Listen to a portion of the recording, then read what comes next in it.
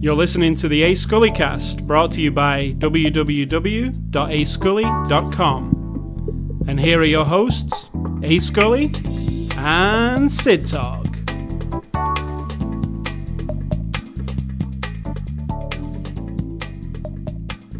Hello and welcome, everybody. And welcome, Sid Talk. You talking to me? You talking to me? You talking to me? You talking to me? You must be talking to me, because there really is no one else here. Does anyone else know what that is, besides us? Is it the taxi driver? Yes. The taxi driver? I'm sure everybody knows what that is. I mean, it's one of the most famous movies. I bet that's not right. I bet a lot of people have heard it, but then you say, well, what's that from? And they'd be like, oh, I don't know.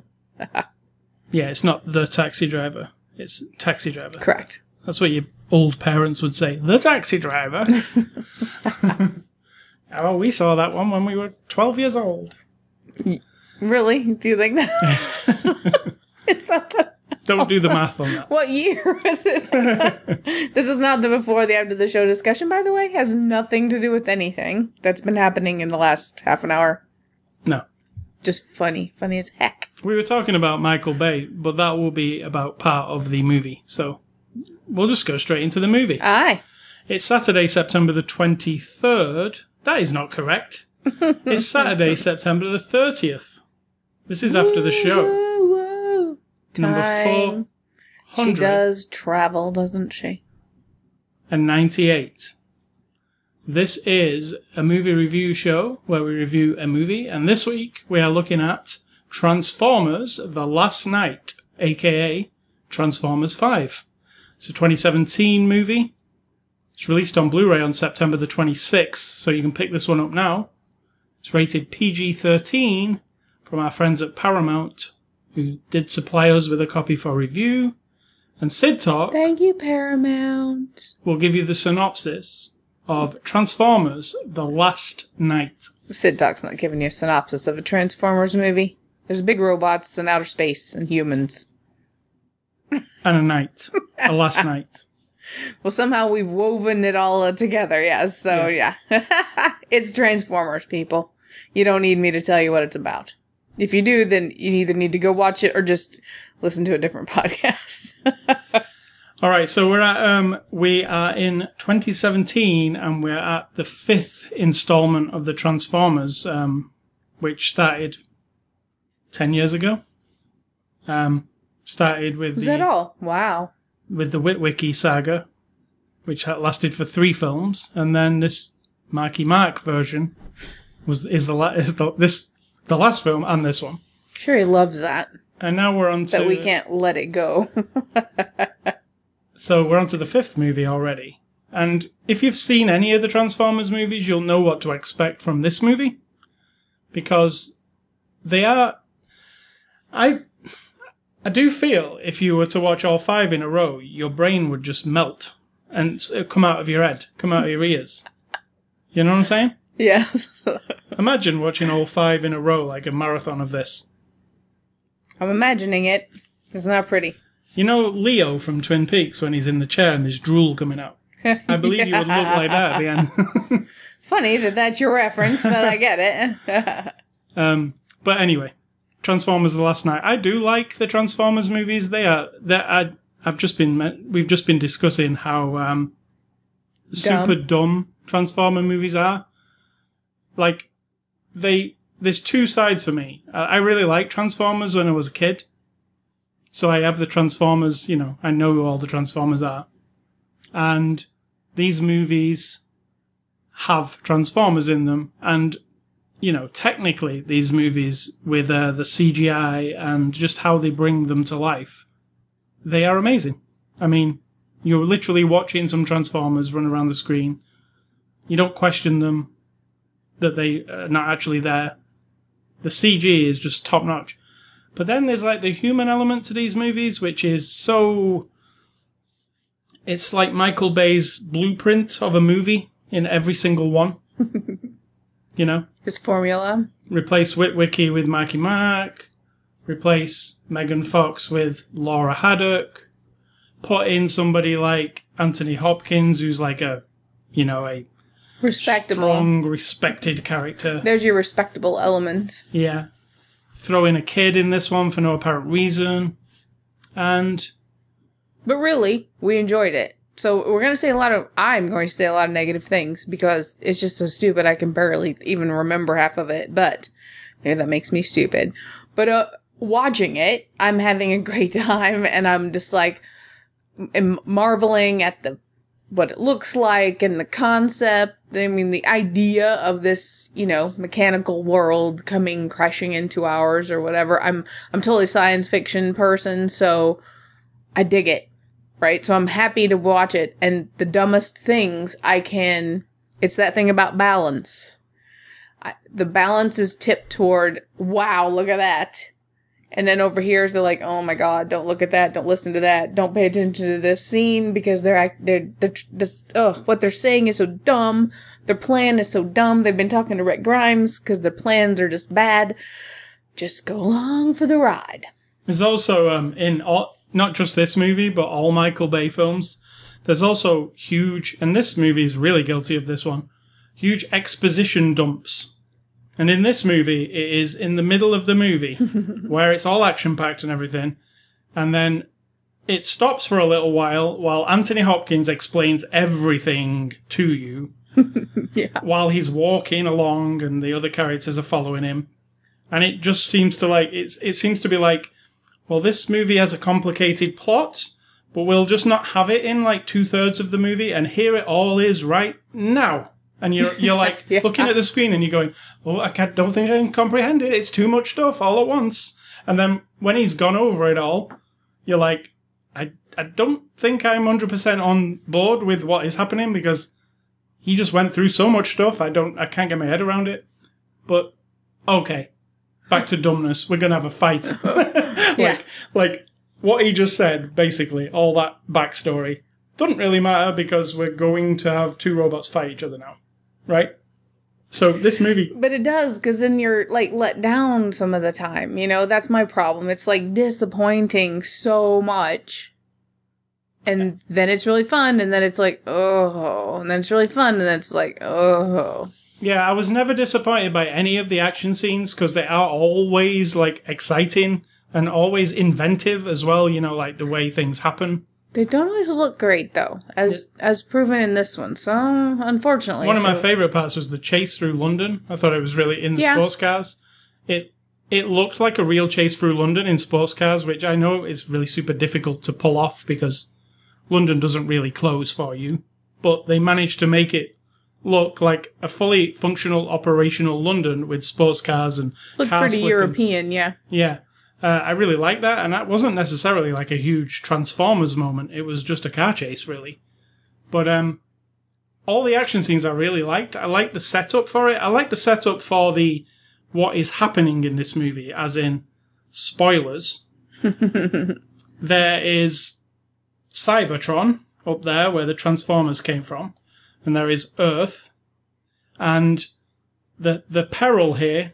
And I said to you, it's similar to Armageddon. Sure. That it's not the same as in a rock's going to hit us, but a rock is coming to us. And then a planet. It's going to it's kill not a us. rock, it's a planet. Yeah, it's the biggest rock.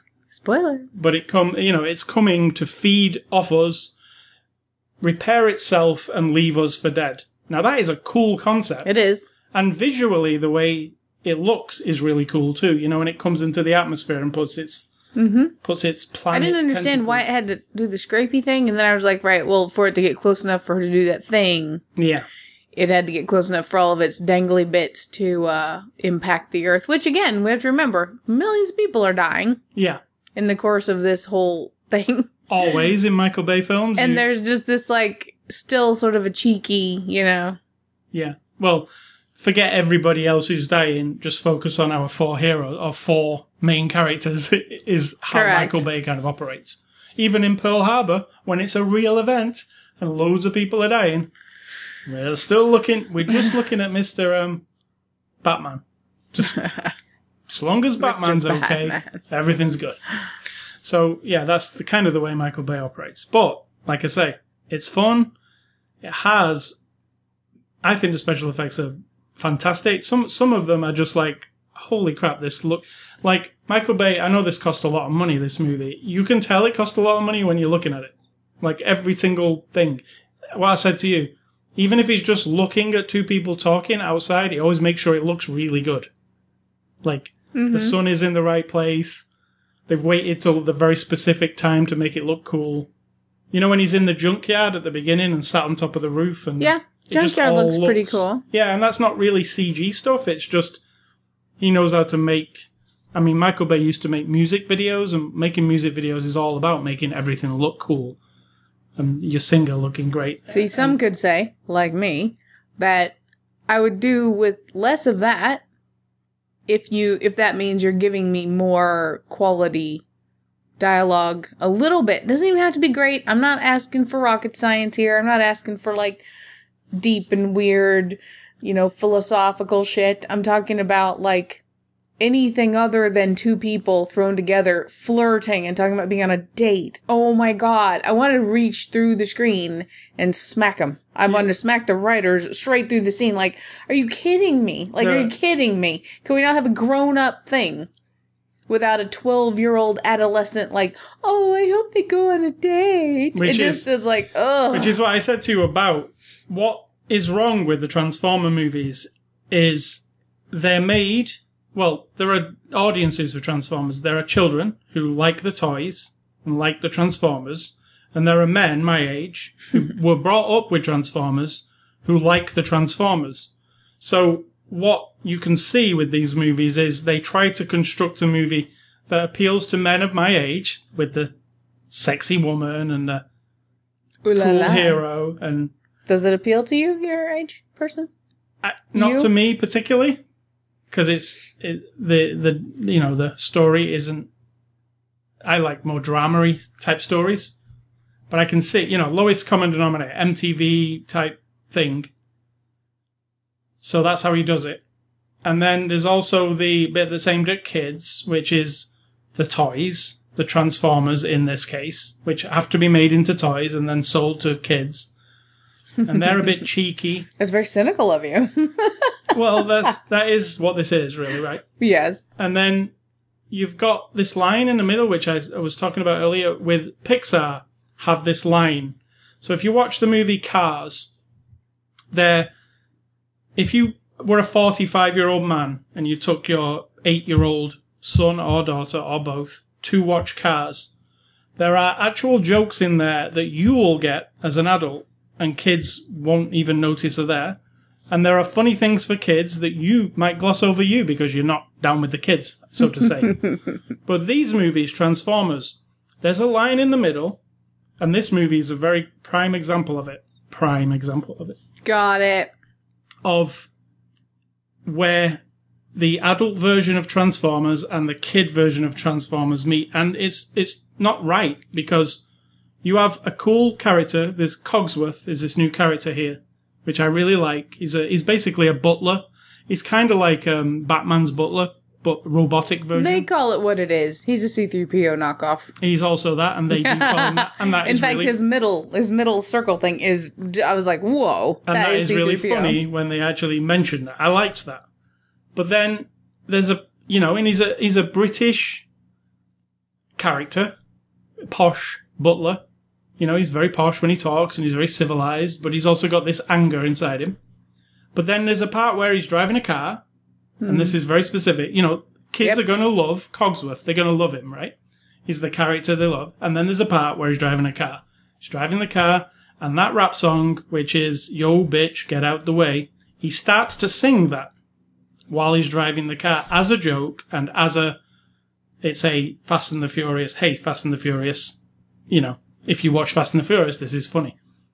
But it doesn't work because kids shouldn't, in my opinion, little kids who are into the Transformers shouldn't be coming out of the theatre going, hey, dad, bitch, get out of the way, Yep. Like, because I heard that and that seems right because Cogworth says it. That doesn't seem right. And then for adults, it's also a bit stupid. So the line where who are they playing to there in that little bit? That's what I wondered. It's a bit, like I said, is it just Michael Bay? He finds that funny? When you see him behind the scenes, he's always giggling and Michael at Bay everything has children. they do. You know what I'm saying? Does he when his children watch this, and there's that bit where they say bitch and stuff. Is it because he says it and it's naughty and you're like, oh, he said a swear word? I mean, I don't know. Because, I don't know. It isn't classy or anything. And I think one of our issues is, as movie watchers, we're not necessarily escapists, you and I. We don't watch movies to disappear, like escape as in reality sucks so bad I just want a movie to be dumb and like dummy me down and take away all thought. We're not like that. I like to I'm like I said, I'm sci-fi and I'm a zombie freak. So those are things that are not realistic. It's not like I'm watching a zombie movie to be like intellectual or to fully escape. I like something smart and something gross and something, stimulating. That's what I think it is. It's not stimulating to have this really ingenious robot guy who's kind of short. He's not really built to be, like a 6-foot man. He's about 4 foot high, which I think is how they might have got away with him not being C-3PO, possibly. Right. And he doesn't transform into a car. I'm totally into that, but then don't just make him be super posh to where he can't even, but he's doing all these crazy, like, ninja moves and stuff and, like, fighting, but constantly holding on to his, like, a C-3PO attitude. That would have been funnier. Yeah. And it's not overthinking. It's just, he doesn't need to be low class to be funny. And it's not clever. None of that. So it takes me out. If I am trying to just get lost in this weird world that someone's created where there's robots, coming at us and everything, I'm going along for it. And then boom, I'm like, ugh, you're trying too hard to be cool. And then they do it perfectly right in some cases. There's Isabella, the girl character in this. She has a little robot made out of a Vespa. And he is perfect for a kid character. Yeah, he's cute. Not offensive. He's cute. He's kind of like their version of R2-D2. Let's He's, not really. He's a tin can kind of. Yeah, but he's not like the other one. It's not as close. No, I don't mean the same. I mean, he's that character. He's like, if Cogsworth is C-3PO, he's the character that says nothing, but will save the day for you. Yeah. Right? But he's perfect. He's a perfect little character. But if you notice, even when he's going into action, he makes this little sound that makes it sound like, and pardon my language, he's like, meow. Yeah. So even that, it's like, that's not cute. Now, I don't know if he was saying that. It was totally that. That's why I was like, whoa. Because it was very clear.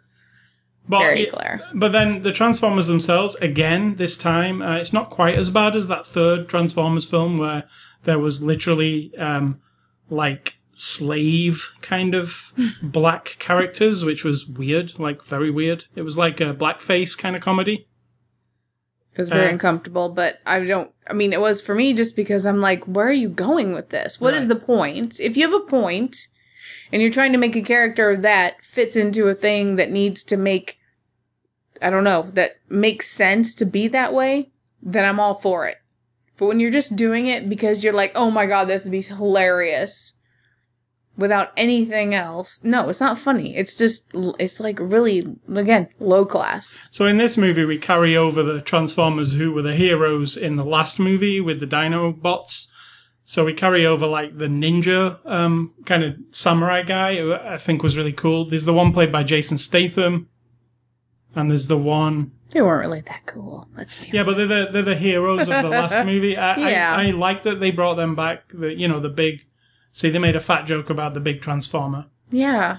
There's several fat jokes that are like, ugh, seriously? Are we still on that? But yes, all that stuff is the bad part of Transformers. I don't know who's responsible for all that part. It's less so in this movie, I thought. A little bit less. But it's still there. And when it does happen, you're like, ugh. Why is that happening? Yeah, it's not like we're super sensitive. We're not being like, oh, don't say anything funny about anybody ever. But there's mean-spiritedness. And then there's,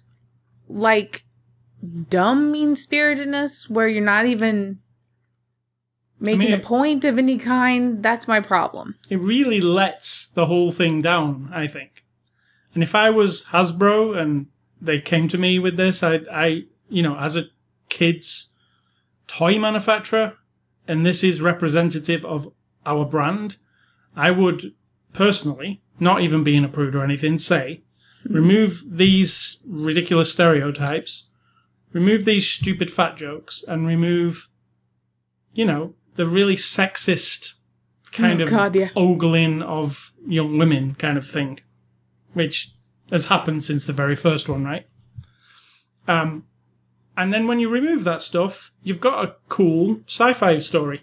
Very cool. It's like amazing. It's like one of my favorite stories, really, is the whole of it. Yeah, you've got a really cool story if you remove the, to my tastes, dumb stuff. I mean, to other people, that just might be the best part about this movie. Yeah. I'm not saying you're an idiot if you think that, but you might like that slapsticky comedy stuff. I think it goes down to that escapism thing. Like, if that's your thing, like, you just want to escape. Like, people lately have complained about the politics in American football, right? Well, I don't want to be reminded of politics when I'm sitting down and watching a football game. You've ruined football for me. And that's the person who literally is doing that activity. Yeah.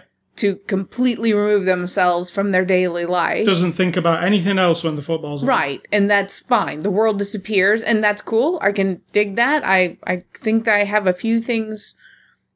I don't know. I don't have anything that emulates that for me. Because I don't have that bad of a life. I don't need to escape all the stuff. And so that's where I think the personality thing comes in. Well, I just want to ignore everything and, have a good time and drink my beer and watch a movie. That's cool. But for the rest of us, it's like, it makes me feel dumber after I've watched it. That makes me sound really snobby, but I can't help it. But on the good side of this movie, like last week when we watched Pirates of the Caribbean, and I said, watching it, that wasn't particularly dumb. It was just kind of like, I feel like I've seen it all before. Yeah. But it was kind of dumb. But but not like stupid, it was nothing, because it's Disney, there's nothing kind of offensive about it. It just felt, the problem with another Pirates movie is it felt like you've seen a Pirates movie and there's another one. Like, it's just another one, right? And it is the same with Transformers. You feel like, well, I've seen 4 of these already, and this is very similar to those. You know what you're going to get. But which is fine as well, because like I said, I'm a zombie person. Right. I know what zombie movies are going to go. You can keep throwing zombie movies at you. Yeah, the end of the world is nigh, and the zombies are taking over, and it's some sort of virus or something that we've caused ourselves. I mean, it's not like a lot of variation in the whole zombie world, and yet I'm happy to go back over and over and over just because of those slight variations. But this film, aside from that, the fun factor of it is there. Yeah. It's just like this real... It sounds and looks so awesome. It fulfills that blockbuster kind of thing for me. I have to just look past those glaring things. Now, as far as the plot goes for this movie, I kind of liked what they did. It starts with King Arthur. In King Arthur times, what's the year? 16... Middle Ages, it said, didn't it? And Dark Ages, Middle Ages, I forget. It literally starts with a battle back in King Arthur's times, and Merlin shows up, and the Transformers show up. I like how you guys talk about King Arthur like he was real? Not real. Which in fact may not be totally real. The times are real, the character is not. But it starts off then, and there's a cool battle at the beginning, and I've got to say, it was really cool. There was balls of fire flying through the air. That was really cool. Yeah, it was not... I was like, wow, I didn't expect this from a Transformers movie. It's like I'm watching King Arthur or Gladiator or something. And I was like, wow, this is really cool. And then a Transformer shows up, and it's now a sci-fi version of a King Arthur movie, and wow, that's really cool. And then it cuts to modern times, and Anthony Hopkins gives us a really long talk tells us what's happened, and the world's kind of in shit after the last movie. You get to see some of the, shit that happened to the world after that. And then it gives some context. The world is shitty now because after how many years, he doesn't say, that Transformer aliens keep coming to Earth, and they're not Optimus Prime. Optimus Prime is missing in action. Bumblebee is in hiding, so there's no good robots around, or Transformers, whatever they're called, Autobots, to protect everybody. So it's just these Decepticons. Rogue. It's not even just Decepticons, is it? It sounds like it's just all of them. Any of them are showing up. Yeah, just blowing shit up and making waste to things and becoming like thugs to like the guy in Cuba. I mean, that was so stupid. I was like, oh my god, are you kidding me? So that kind of shit was say like, in this movie, the world's kind of gone to shit, except in Cuba, because Castro lets them all hang out there. Everything's fine. Yeah. Actually, Castro's dead, right? But in this movie, it doesn't really show. It doesn't really follow history. But, yeah. I like the idea of all that. And I like the idea in the middle of this movie that they tie all the movies together and human history together with the Transformers. You know, they do this. It's not a new idea. It's not a new idea, but I do like what it was. I was like, wow, the writers are actually onto something here. Once it got to the middle part, I was like, this is cool. I mean, we see the family trees. We see how Bumblebee was actually involved in World War II. We see those Middle Ages stuff. You know, it's the Transformers have always been with us and always helping us. I really like that. I liked all that whole idea of that. It isn't, again, it's not capitalized on enough, right? I agree. It's like, if you're going to do it, just do it. Right. Don't just like tease us and then move on to the dumb stuff. Yeah, it does move on then. And it does look expensive. If they even did a scene from World War II where they're like showing you, but still the teaser is like, you know. No, there's a whole separate movie, I believe, and the next movie is a spin-off movie from Transformers called Bumblebee, which might show Bumblebee throughout the years, right? So we might follow him during his various missions and, you know, how he saves the world over and over again. Because Bumblebee, actually, I know there was a bit in this movie where they were going to try and get Bumblebee's real voice back. I was like, no, don't get his real voice back, because what's cool about Bumblebee is he uses quotes from movies to talk, right? Exactly. And I always want to guess what movie those are all from. So it wouldn't be much fun if he just had a voice. But Bumblebee, because of this law that they insert in the middle of this movie, Bumblebee becomes a very important character, almost as important as Optimus, I think. Like, he's an important absolutely. Transformer, you know. And Optimus is missing the most of this movie, so if you've come to this movie for Optimus Prime, you don't get him very much, do you? You don't... No, but what you get's good. You get a really cool Optimus Prime moment towards the end. But my favorite line, but I'm not going to say it. Yeah. I was like, oh, that was like, oh yeah, the whole movie was worth it. Yeah, and like they even say, don't they? Oh, yep. Didn't it? It's I love it when he shows up. What somebody says. And then don't say it. Yeah. But it's you do get a little bit of Optimus, but it's not Optimus movie. You don't see Optimus much. Can you say Optimus a few more times? Optimus. You really get to see the other bunch, including Bumblebee. It's not really centered on anyone. Fully. No. Not really. Even the kid's not in it fully. Mark's not in it. Well, Mark, like he's my friend. Marky Mark. Nobody's just like the whole of it. Not even Anthony Hopkins. I mean, he's in it, but it's not like the whole thing is him. So that's kind of interesting. So as far as the way the story goes, I actually kind of liked it. I kind of liked the ending, and I kind of liked how it opens for something else. I like the baddie in this. You know, back at home on Cybertron. She's really cool. Really good design and everything. I like all that. So, you know, putting it alongside all the other Transformers movies, I think it had one of the most interesting stories. Like, if you strip away all the dummy parts, the actual... Like the whole point of all of this aggro, giving as the kids like to say, is more, okay, now I get it.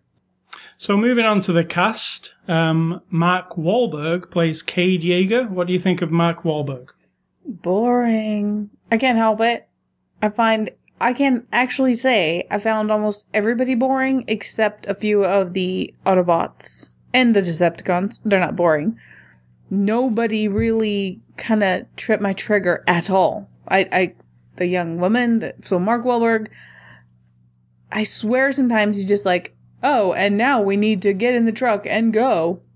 I'm not saying he's ever been super classy or anything or great, but I was like, oh, God. Would you prefer Shia LaBeouf to be back? No, that's not a choice I would make. I'm just saying he does not do much for me. I mean, actually, Shia LaBeouf, like him or don't like him, he did have a personality and a sense of humor, and he's a bit too high energy. Yeah, a little bit twitchy. Yeah. Whereas Mark Wahlberg is a bit more kind of a cool guy. It's supposed to just be a family man, but he's more of a cool guy, right? Trying to be a cool guy. True.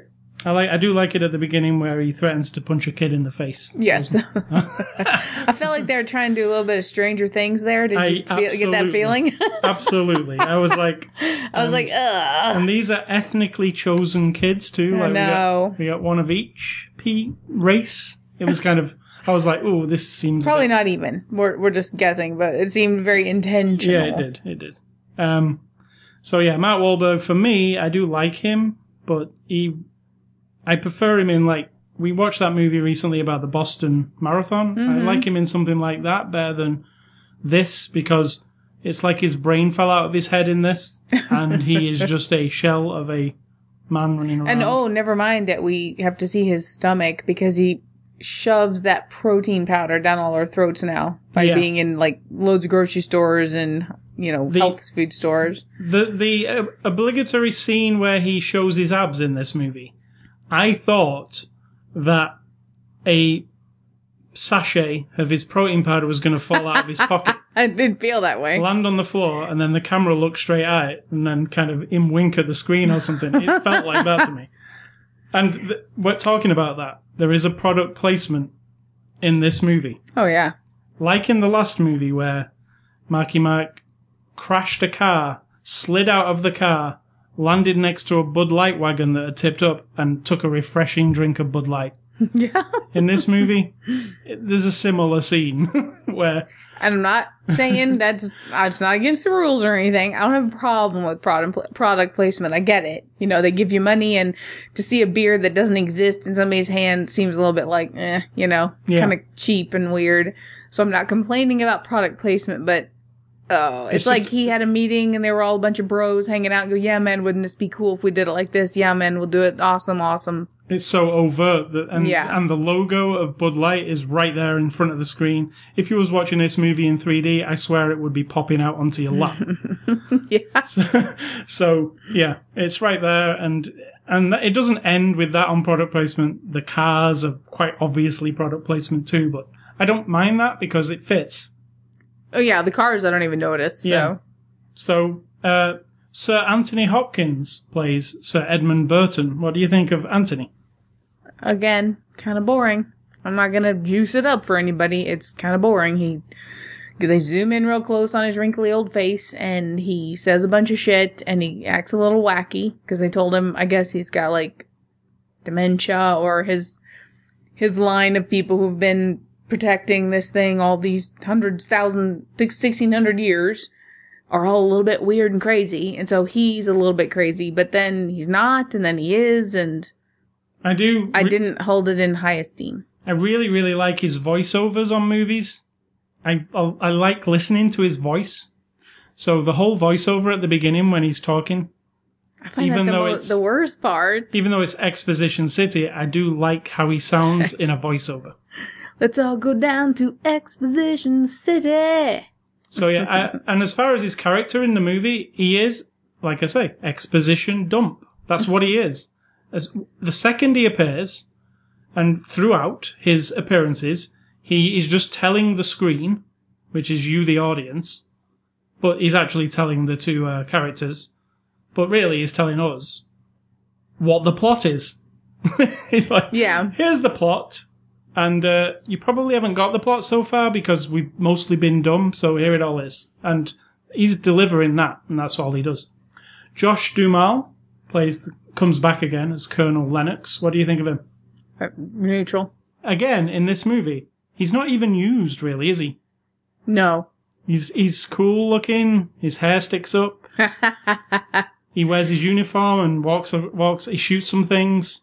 He barely talks to anybody. there's not any dialogue really with him much. He's underutilized. He was actually all right in the last movie. I liked him. Laura Haddock plays Vivian Wembley. Couldn't get any more British names. Oh yeah, they make a lot of British jokes. Yeah. Now, Laura Haddock is Megan Fox 2.0, in my opinion. It's 3.0. 4.0. Oh, actually, yeah, because... We're way past it. Yeah. But it's quite clear what Mr. Bay likes in his women. And this is another one of them. She's a beautiful looking stick, right?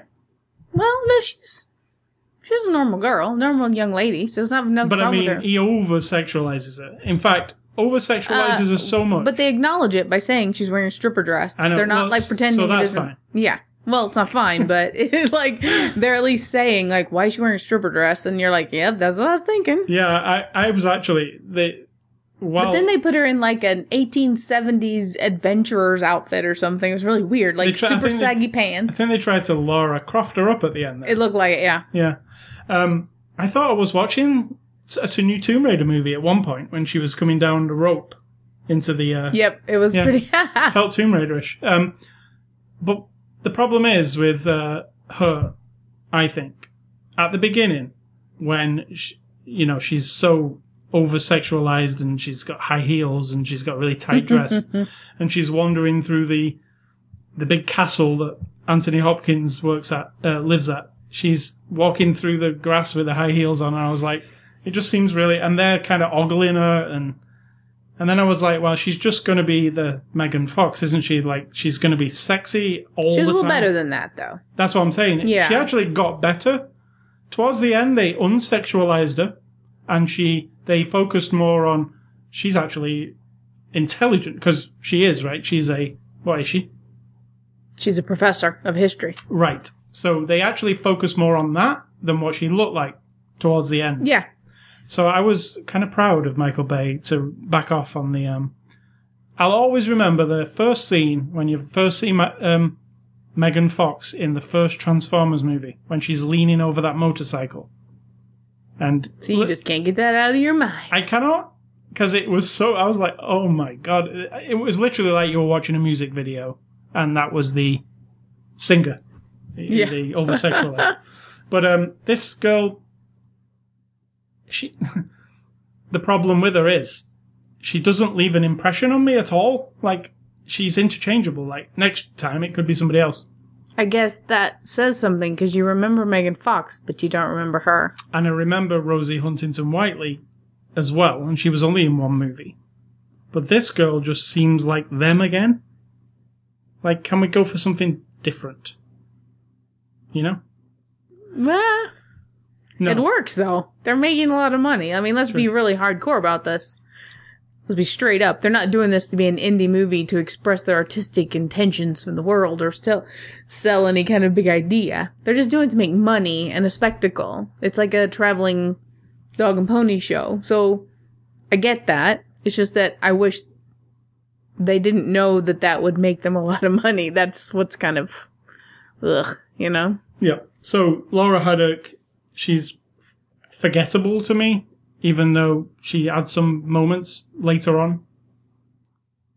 And I know Mark Wahlberg has dropped out of the Transformers franchise now. So, the relationship that we're trying to kind of start between them both doesn't really matter overall, does it? No. Because obviously she... But the next one, they will have gone off to do a thing, and now we'll have new people, and they're always say, they got writers. They can make it work. Stanley Tucci doesn't reprise his role as what he normally is. He's Merlin in this movie. What did you think? I was really super disappointed, because I like Stanley Tucci. And...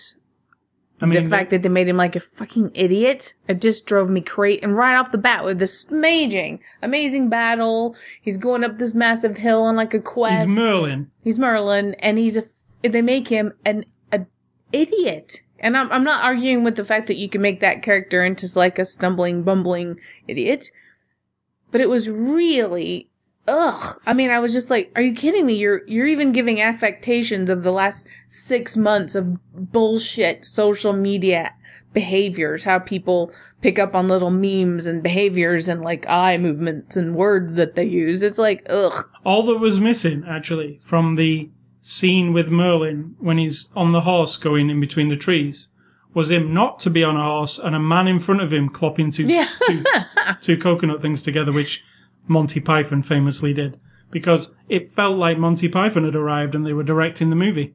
I was like, is this comedy Merlin? Because this is exactly stupid. It was comedy Merlin, and it was like, if you put that in Monty Python, I've been all over. I've been like, that's perfect.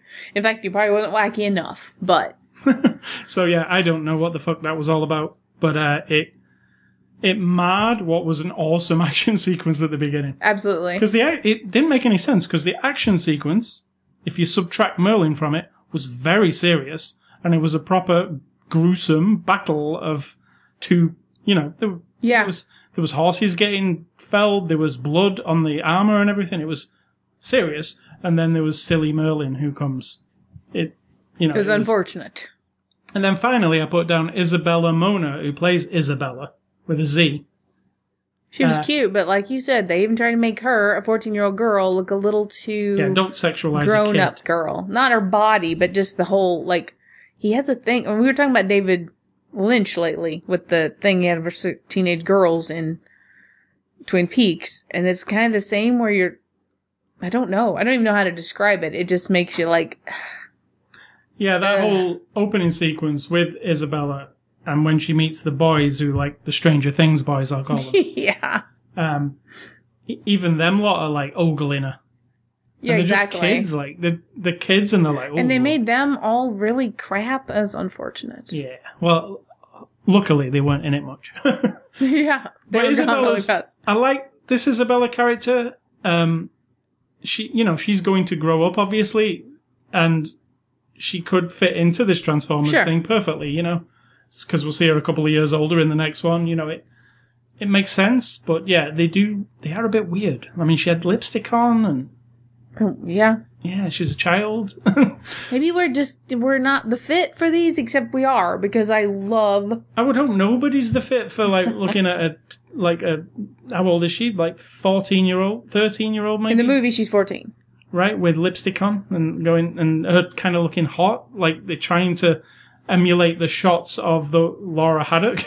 Like, oh look, she's so sexy, her hair's in her face, but she's a child. Yeah, they're not making her look like a girl. No. They're trying to make her look like a teen pop star. Like, just on the verge of being the Laura Haddock character. Like, a couple more years and she'll be the same. That's kind of how it is.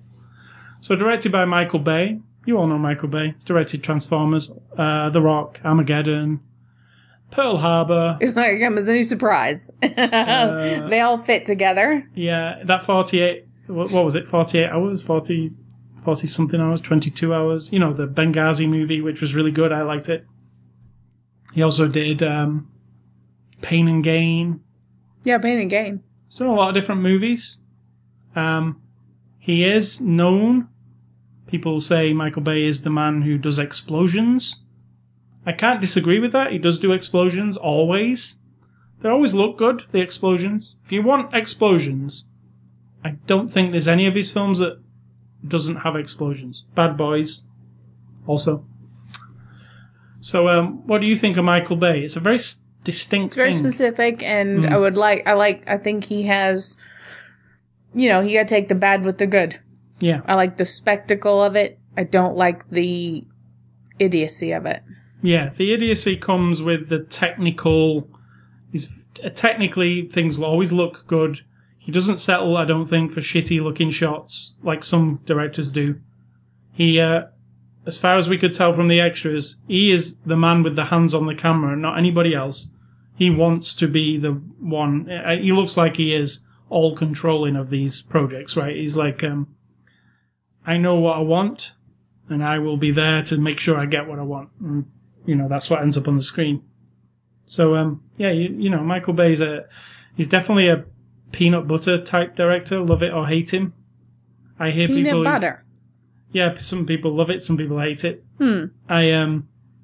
see him. I see people dissing him all the time, like, oh, anything by Michael Bay is stupid and worthless.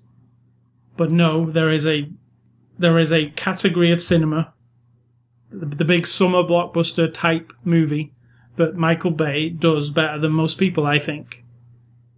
And the dumb parts and all that stuff, you know, Steven Spielberg's like another guy who does amazing blockbuster movies.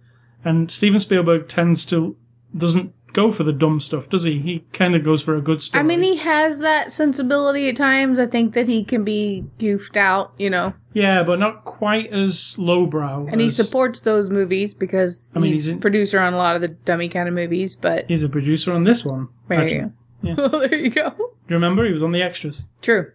So yeah, Michael Bay, yeah, you'll love him or you hate him or you'll be in between, but you can't argue that he does deliver a spectacle on the screen. And often he delivers a lackluster script story.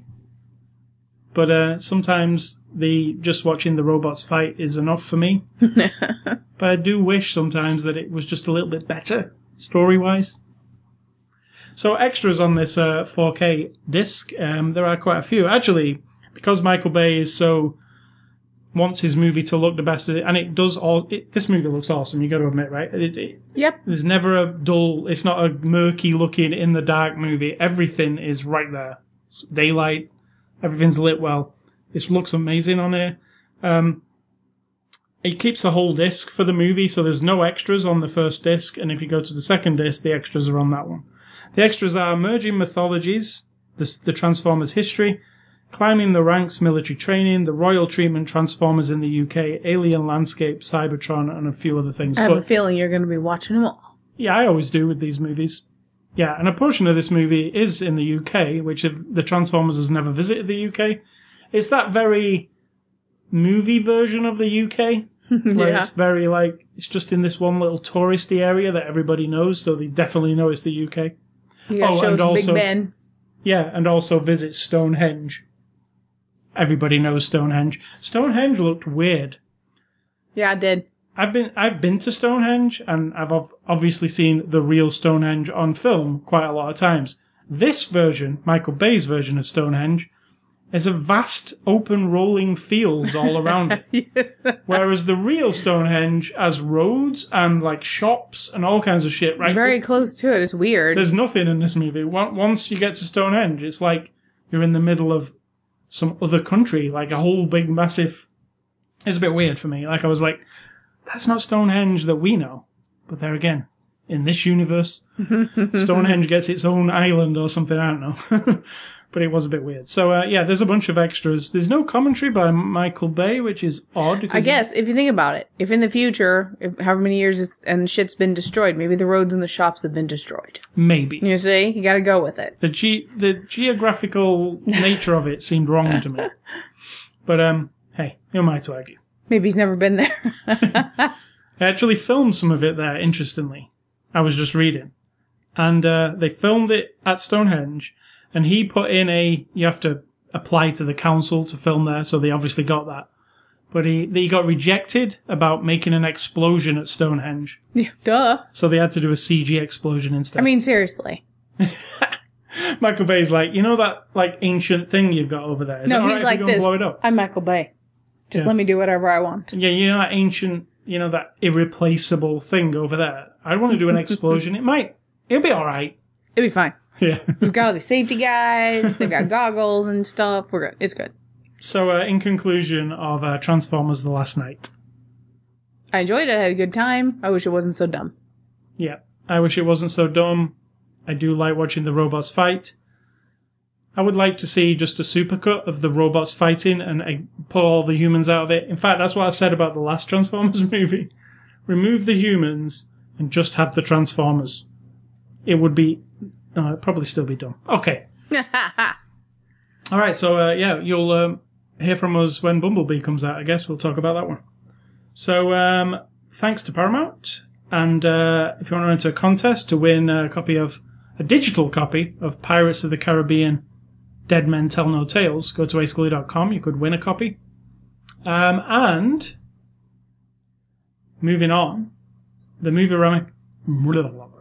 movie recommendations this week. Recommendations is not easy to say. Recommendations. So I am going on this topic of Transformers: The Last Knight with my favorite, well, maybe, Michael Bay movie, Armageddon. There are portions of this movie where I felt like I was watching Armageddon. And you know what I'm talking about. Yep. Where the names of the robots come up on the screen. Absolutely. Yeah, I think it's an homage to his own movie. Which is classy. But there's a whole section of this movie that feels like you're watching Armageddon, but with the Transformers. So Armageddon. You need to remind, maybe people don't know this, you love Armageddon. Yeah. Love but it. How do I describe it? It is so dumb. It's one of the dumbest things. But you will defend it, hardcore, because you've always loved it. There's something very entertaining about it. And while you're watching it, and there are dumb lines, and there's dumb sexist stuff, and there's something about it that is entertaining. I feel the threat on our Earth, and then we do really dumb shit like send some people to go and drill it. It's just completely out. It's ridiculous, right? But fun. And my second one is my favourite Marky Mark film, and that's Boogie Nights, or Boogie Nights as I call it. It's so good, such a good performance, and it's him. It's kind of funny, but it's also kind of very dramatic at the same time. Yeah, it's really good. Boogie Nights. But if you're offended by penises, do not watch it, because there are some. So, Sid Talk, what is your recommendation? My recommendations, I'm going to give you these from, movies I have been watching lately in my quest to do my Halloween thingy every year. And this past week, I watched a few. Good and bad. Really only one or two that were pretty good. Now, Patchwork, I really enjoyed. Again, it's a little bit dumb. It's a little bit wacky. It's got elements of that vibe of Reanimator or even Evil Dead, sort of a little bit like whack-a-whack-a-whack-a-doo at times. But it's pretty charming. I really enjoyed it. So Patchwork. Right. Sort of a modern day Frankenstein-ish type of thing, but with young ladies. And then the other one, which is not so good, but I hung in there and watched it all, is called Re-Kill. Now, it is a zombie-ish movie, we've got the Reans, as they call them. They've been reanimated, these people. Humans, most people actually, I think, in this one.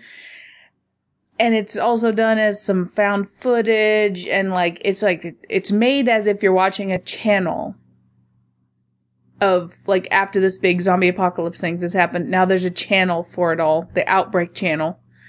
And a little segment of the movie, it's like you're watching a show kind of like Cops, but you're following this elite team around who go into the worst parts of the cities and, re-kill the Reans. It's just crappy. That's crappy.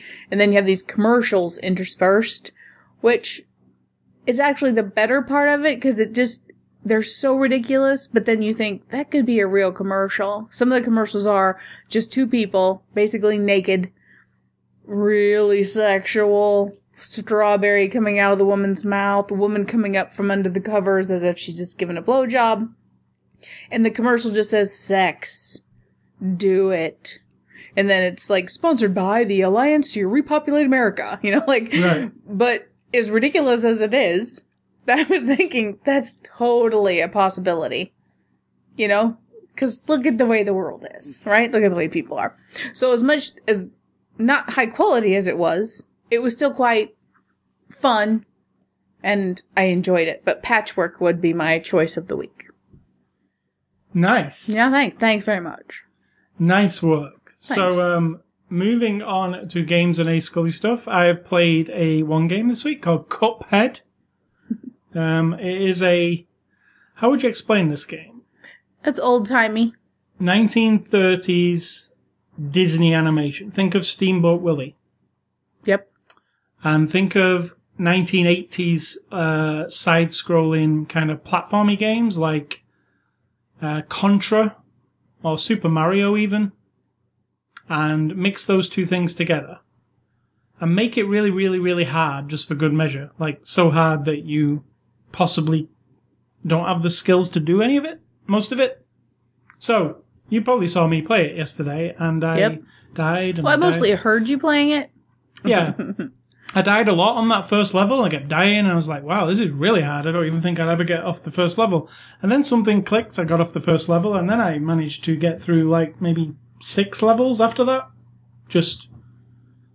You get an upgrade after... When you do that very first level, it gives you some money to go and buy something from the store, and I bought, like, a homing gun instead of one that you had to aim. So it homes, but it's less powerful, but it still is easier for me to use, so I managed to get through. So what it is there are 2 types of levels. One is the kind of standard walk from left to right and shoot everything along the way, like Contra. So you're like shooting all the different characters and you're trying to stay alive before you get to the end. And the other type of level is the boss levels, which are, there's a big boss, and you got to take it down. And it usually has 3 phases that it goes through. So one of them is a vegetable in a garden. What does he start off as? He's a carrot. Don't know. I wasn't watching. And then he turns into an onion. And then he's crying. And then you got to dodge everything. You know, he turns into 3 different things usually. And then you beat it. Now, none of these levels are particularly easy. In fact, it's meant to be a very, very difficult game. You know, for those type of people who like to master something, you know, keep trying and trying and trying and doing it. But the visual style is what sets it apart from everything else. It is literally, it's all hand-drawn. So we watched an interview actually this afternoon with the lady who drew all the artwork. And every single thing you see was drawn on a piece of paper and then scanned into the computer. So nothing was computer generated. And the way it's animated is in that the style of Steamboat Willie, where they basically like draw the same thing, you know, 24 times, but move it slightly on each, and then like a flip book. Mm-hmm. When you flip it, it kind of animates. So the whole thing looks like that. Everything on the screen, not just the foreground or the character, the background. It's quite the thing to look at, I think. There's nothing that has looked like this ever, right? I've never seen. Except for Steamboat Willie. Except for the movie Steamboat Willie or those early Disney animations. So if you are into that style, just go on YouTube and take a quick glance at the trailer for Cuphead. And when you see those visuals, if that's for you, this game might be for you. But let me say again, it's very, very difficult. Most people will probably not be able to do the first level. If you're not video game savvy and understand how games kind of work and how to memorize patterns to kill bosses, you're probably not going to get very far. There is this kind of... For every level, there's an easy mode and a medium mode. The easy mode, it makes the boss slightly easier to kill. Like if it has 3 forms, it only has 2 on the easy mode. And on the normal mode, it's the full boss. But you don't get the reward for the level on the easy mode. So you can play the easy mode to practice, but you do not get any money to buy any new stuff unless you do the normal mode. So I learned that pretty quickly. So I've just started ignoring the easy mode and just doing the normal mode. Sometimes it takes me an hour to do 1 level. So that's the kind of difficulty we're talking about. This upcoming week, Forza Motorsport 7 comes out on Tuesday, so I'll talk about that next week. It's the latest, you know, Forza has become a yearly thing now from Microsoft. And now it's on the PC. It's fun to play on the PC. You can play it in 4K if you want. So that's Forza 7, and it's out this week. What's Svengoolie? Svengoolie actually over, probably. No, Silver 9. Oh, yeah. Well, what's Svengoolie? And are we watching it? Svengoolie is a horror host, who does a 2-hour presentation of an old movie crammed into his little show where he does bad jokes and dresses up in a funny costume. And he's quite charming and sweet, and yet, unfortunately, right now he's doing the Universal movies, which we've seen many times, and on a different night I might be interested to sit and watch him. Like Mummy, The Wolfman, Frankenstein, Dracula, all those. I might watch Dracula if he does it in the next few weeks, but tonight is The Wolfman, which we have seen, and so we probably won't be watching it. No, because it's actually halfway through already. True. So Very true. I will say we will not be watching it. So what's for dinner? Tonight's going to be Jimmy John's. Nice. Just to break it to you gently, you've discovered that you like the wheat bread. I do, actually. They do. It's not a baguette or whatever you call it. A sub. It's a actual 2 slices of bread, but they're really nice. It's like Correct. A wheat bread. And what is your advice before we leave this podcast? I don't know how else to say it, except, you know, in life, it's like you're in a pressure cooker. Not everyone feels this way, maybe. I don't know, maybe everybody does, but you feel like the world is pushing on you to shove the people that you meet. It's not the world. The world doesn't give a shit. It's the people. Try to shove their own little bits and pieces into your brain and into the way you are and how you are and who you are and how you think and how you act and the rituals that you do and how you philosophize about life or not. They want to take that away or cram something new into you. And you feel like you're in sort of your own little bubble in your head and the pressure just like pushing on it. And I just think it's very easy to give in to that and either feel completely despondent about it all and unfortunately be miserable in life and maybe even want your life to end and feel like I just can't cope. I can't cope. You know, why can't I just live my fucking life and let people get away from me? Like, whatever. Or you give in and you start, like, assimilating and somewhere inside of you, you disappear and you become what they want or what they need. And I just think, what's the benefit of that? It's easier. But just don't give in to the pressure. It's very difficult sometimes. People will not like you. Who gives a shit? The universe doesn't give a shit if I have 50 friends or 2 friends or 1,000,000 friends, or if the whole world knows who I am. Humanity will not last forever. We have not been here forever. You're pleasing everyone by pretending to go along with their politics or their religion or their ideas or the way they want you to dress or the art that you like, or you don't tell them that you watch zombie movies because they think you're weird. Why not? Who gives a shit? Now, if you're in a dangerous situation where you're in danger of a person, that's different. I'm just talking about in life, where at the office you don't want people to look at you weird or not talk about you behind your back or not ignore you at lunchtime or whatever. Why not? Like, I cannot identify with this. I can't identify with walking into a room and having this feeling like, oh, I really, really hope everybody likes me and everybody approves of everything I'm saying and everything I'm doing. And, oh, I don't want to make a fool of myself. And I just don't get it. I personally don't have that. Now, I can gauge a situation where I'm not going to go in swearing and this and that and at certain people. And that's not being fake, but it's like I understand different dynamics of different situations. But if someone asks me a question about an idea or a belief or my perspective on something, I will not sugarcoat it. I will not lie. I will not just say, oh, well, yeah, whatever, and agree. I just don't. Because if you decide you don't like me because we disagree on an idea, which is the connection between a synopsis in your brain and the amount of information in your brain that's just firing off electricity, and it happens to work a certain way in my brain and different in yours, and leads us to different choices in life or whatever. If you dislike me because of that, just an idea, not about an action. I'm not saying, you know, you don't approve if I say whatever. Like, I don't have a gun. I'm not a big gun fan, but I think everyone has the right to own a gun if they want. You might be different because you have a different culture than I do, but our difference in that, me not having a gun, doesn't mean I think you shouldn't have a gun, right? So if you hear that I don't have a gun, that I don't eat meat anymore, that I do not approve of our president's behavior and most of how he acts right now, which would be Donald Trump, if you're listening to this 20 years from now, that doesn't mean anything to you. It shouldn't impact you at all.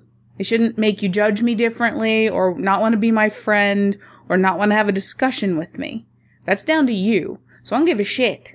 If you walk away going, I'm never talking to her again because she don't have a gun or I shouldn't use that accent, but that's kind of where I'm from. I'll be honest. That's how it sounds where I'm from. Like, and I've been called an idiot, and I've been called a bullshitter, and I've been called all kinds of names, like really bad names for not going along with the crowd. And I don't care. Like, when I die, however it happens, none of those people are going with me. Unless we're in some horrible big tragedy, but I'm just saying, nobody's going to be there to be at the end of my life together. So why do I give a shit? It doesn't impact me. Sure. And I just say, don't give in. If it feels the pressure, just believe me when I say, don't give in to it. If you're young, if you're old, if you're middle-aged, just don't. Don't let it crush you, because it's not worth it. It's like, they're nothing. Those people are nothing. In your life, they're really nothing. Because the whole of your life is about more than making sure that that person is your little friend. All right. Nicely said. End of speech. Next week's Blu-ray review, by the way, is Baby Driver, which is Edgar Wright's new movie. The Edgar Wright, Shaun of the Dead. And now, Shaun of the Dead, there's a good one that balances out the comedy and the gruesomeness. And Scott Pilgrim, one of my favorites. Yeah. So, yeah, Baby Driver by Edgar Wright next week.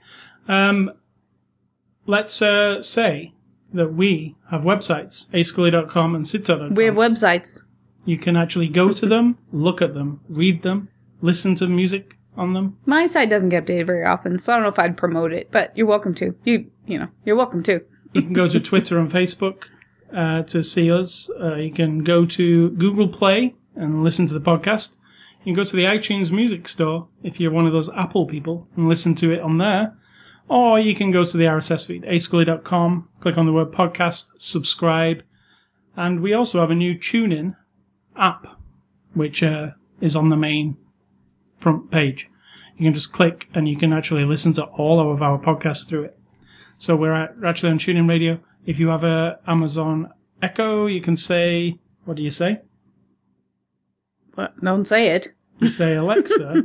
We'll say it quiet so she doesn't hear us. Don't say it. Alexa, she's always listen to After the Show movie podcast on TuneIn. And then she will play you the latest episode. You can also email feedback to me at ascully@ascully.com. Don't email Sid Talk. And I was going to say stay classy, Michael Bay, but maybe get a bit more classy. Fair enough. I'm going to say thank you for yourself, because if you don't do it, somebody's doing it for you.